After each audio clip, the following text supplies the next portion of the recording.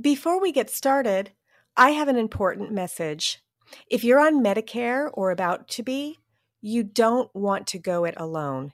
And you don't want to just call the first guy who sends you a postcard. My husband did that, and he wound up with some bad advice that costs us a penalty each month that will never go away. So, what can you do? Contact one of our member experts by going to certifiedmedicareagents.com and searching your state for an agent. You'll be able to look through our member agents and read about them. Then you can reach out to the agent or broker you select directly through the site. Now, one thing you should know is other sites who do this sell your information to 15 or more agents so you can get hundreds of unwanted phone calls. Not so with certifiedmedicareagents.com. You'll only be contacted by one agent, and if there is a problem, I may personally reach out to you. But generally, you will only hear from the one agent you select. So head on over there right now before you forget and find a qualified and certified agent that can help you today. Now, let's start our program.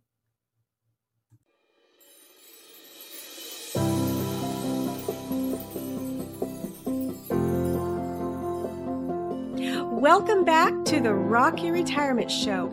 I'm your host, Kathy Klein, and today we're talking about a report that came out that discussed the fact that 85% of baby boomers plan to work until their 70s, and some even plan to work until they're in their 80s. Now, you probably already know that when I started this show back in 2016, it was because I was personally having a difficult time with the idea of retiring. You might be in that same situation, struggling to determine whether you should retire at all. Maybe you don't think that you have enough money to retire, or maybe you don't know what you would do with your time. Today's guest host is a content developer and brand specialist. She actually works with businesses to create realistic content plans that help them grow and thrive. Now, what's a content plan? Basically, it's free information that helps let people know what you know, and once they know you, they might contact you to help them. For example, this show.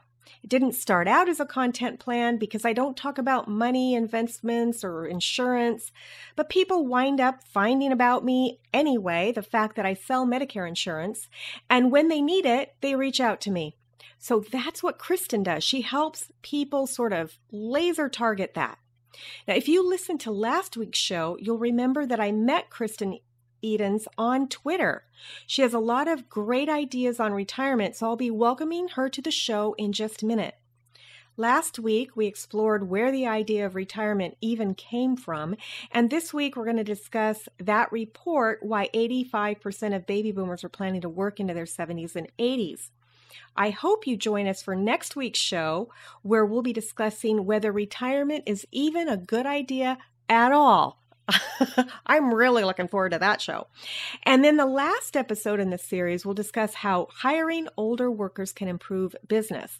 But before we start, I wanted to tell you that this episode is brought to you by the Medicare Quick Step-by-Step Guide for signing up for Medicare. If you are signing up for Medicare for the very first time, you know how confusing it can be. This guide is absolutely free, and it'll help you easily make the transition into Medicare. You can get it free right now by going to medicarequick.com/checklist. I better say that again. medicarequick.com/checklist. And best yet, I'm the founder of Medicare Quick, and I love helping people like you with their Medicare. Okay, I won't make you wait any longer. Let's just go ahead and bring Kristen on, who you probably know is one of my favorite thought leaders on retirement. Kristen, thanks so much for coming on the show. I really appreciate it. But before we start, just in case there's some new listeners, give them your short story on how you got to where you are. Keep in mind, we only have 20 minutes. I know. And every one of us has such a long story that it's hard to condense. But I started out as playing the game of life, going to school, graduating, working the corporate job, and moving on. It just didn't work for me. It didn't fit for me. And so in the back, I was always doing what I always wanted to do, which is writing. And eventually the time came that what I was bred to do or groomed to do wasn't working anymore. I let go of that and pursued my own business as a content developer. And you reinvented yourself. You just didn't change your business. You changed your entire life. I changed reinvention is a perfect way to describe it. Yes, I changed my entire life and just a whole different path. And there's so many paths ahead of us. Which one do we choose? Exactly. Mm-hmm. So today we're going to talk about why baby boomers are working into their 70s. But before we do that, let's talk about the different generations, because there are basically 5 generations that I'd like to point out. The first is the traditionalists. These are people that were born before 1945. And then baby boomers were born between 1946 and 1964. And then Generation X was born from 1965 to 1980. I find interesting because it used to be 1966, and then they realized there was a 2-year gap where there were people that didn't fall into anything, so they changed it. Yep. And then Generation Y is also known as Millennials. And they were born from 1981 to 1995. And then we've got Generation Z, which is born from 1996 to 2012. So why do you think these baby boomers are planning on working so long? I know that we did talk a little bit last week, but the article, does talk about something called bridge jobs. Right. And I'll just give you a couple of examples to the listener. I'm sure you know what these are, but bridge jobs might be something like teaching, social work, counseling. Basically, it's a bridge between full-time work and retirement, or a temporary short-term job right after your full-time career.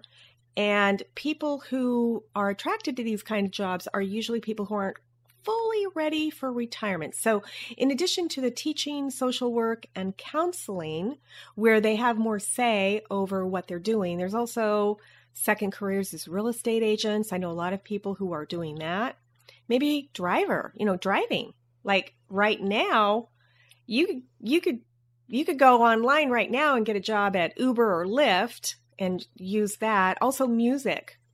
Okay, I know several people that are sort of dabbling in musicians, and then what you're doing, becoming a writer. Right. And so, so what do you think about these bridge jobs? I think what you said already is reinventing ourselves. So those bridge jobs we're looking at what we've done with our past 20, 30 years in whatever field. And we're seeing an opportunity open up to us that wasn't there before, or it was tamped down because it just wasn't acceptable. Right. So we are looking at going into, what do I want to do? Here's the big question is, what do I want to be when I grow up? Right. Because we are now allowed to ask ourselves that question once again. You don't have to be 10, 20 or on the verge of entering college or whatever. We're entering a new phase. You know what I find interesting? This whole thing about teaching. So I find it fascinating because you can get a job, as long as you have a 4-year degree, you can get a job teaching English to people in China. And you can make like $20, $25 an hour just sitting at your computer, helping kids in China learn how to speak English. And it's not just China. And this is never leaving your home, just on the computer. And I know tons of people too who will go overseas. They'll go to the Middle East, or they'll go to China, or they'll go somewhere, and they earn more money than $25 an hour. But then you've got expenses, too. You've got to pay for, especially in the Middle East, I've heard that it's really expensive to live there.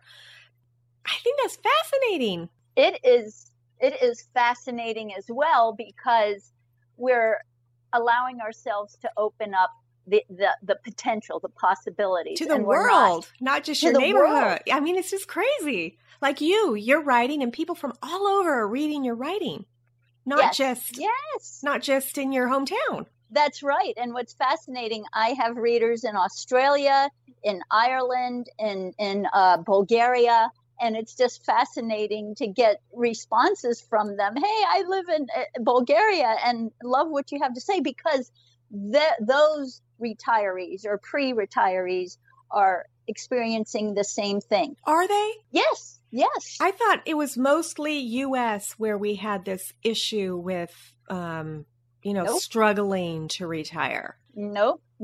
In fact, let's see, another article I sent you was, let me see, I have it. Okay, it was published from the Manchester Evening News out in England, and how older workers are filling a skills gap. And so now they're looking at it too, is because they don't want, the older employees in England do not want to retire as well, but they're getting the employers realizing, oh, wait a minute. You've got this wonderful pool of people ready and willing to work for us. And we'll talk about that in that episode. Yes. Yeah, but so we've got so many people that want to work. Mm-hmm. What do you think's going to happen to the younger people? The Generation X and the Generation Y and the Generation Z. Do you think it's going to be difficult for them not to be able, maybe they won't be able to find a job because of this? That is one of the fears and myths that exist regarding that. Is there are a lot of job openings, job availabilities, and they're going to be looking for different classes of workers, but it's not going to be limiting one or the other. Especially if you're doing a bridge job, probably. Yes. If I get a job as a real estate agent, that's not going to prevent a young real estate agent from entering that field. If I get a job working for Uber, that's not going to stop a younger person from working for Uber, right? Or I guess you're self-employed when you're doing that. That is correct. If I'm writing, that's not going to stop you from writing, right? No. Because we're going to have different styles. I'm going to write different styles, different voices, different areas of expertise. And it's not just writing, and it's not just Uber. And it's interesting about what you say about the bridge workers, is that Uber is becoming one of those popular bridge opportunities. So somebody's coming out of the corporate world. They want to fill their time with maybe being an Uber driver as they're pursuing other things, but it's just the ability and the knowledge to be able to do and choose. I have a friend who's an Uber driver, and she consistently makes $1,000 a week as an Uber driver. And I'm like, are you kidding me? And the thing about using that as a bridge job is, think of all the people you get to meet and you get to talk to from all over the world, driving them back and forth. And even where I live in a 55 and older community now, and there are Uber drivers, we're behind a gate. So I was thinking, not just a gate, we've got a guard, and people just can't come in. And I was wondering, well, how is Uber and Lyft going to handle that? Because I currently, and I don't have a car. So when I moved here, I sold my car. I thought, you know what? I don't need a car. I hardly ever drove when I was in San Diego, and I'm just going to drive a golf cart. And so my husband thought I was crazy. I sold my car, used it, almost paid for the move. Not quite.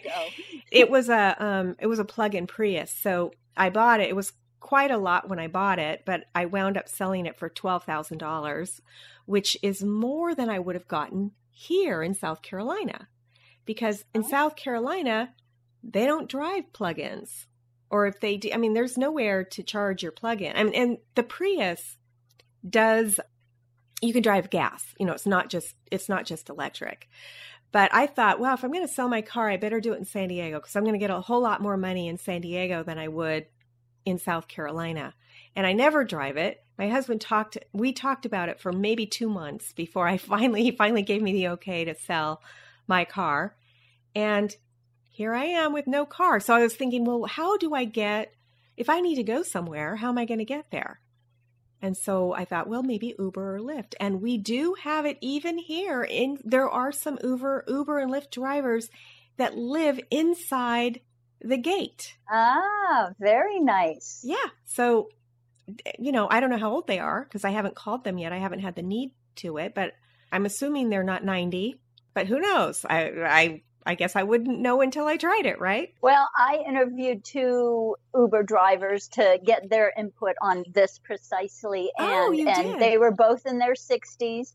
And one mentioned by name somebody an Uber driver who was 81. Oh my gosh, 81. I know. So it's just like, why not? And that's the thing. That goes back to, why are people choosing to work longer? And is it going to be a problem for the other generations? It's in our own minds that we think it's going to be. Or if I do this, my adult child or my grandchild may not be able to. These are fears that are established from somewhere that just don't have any reality in life. Right.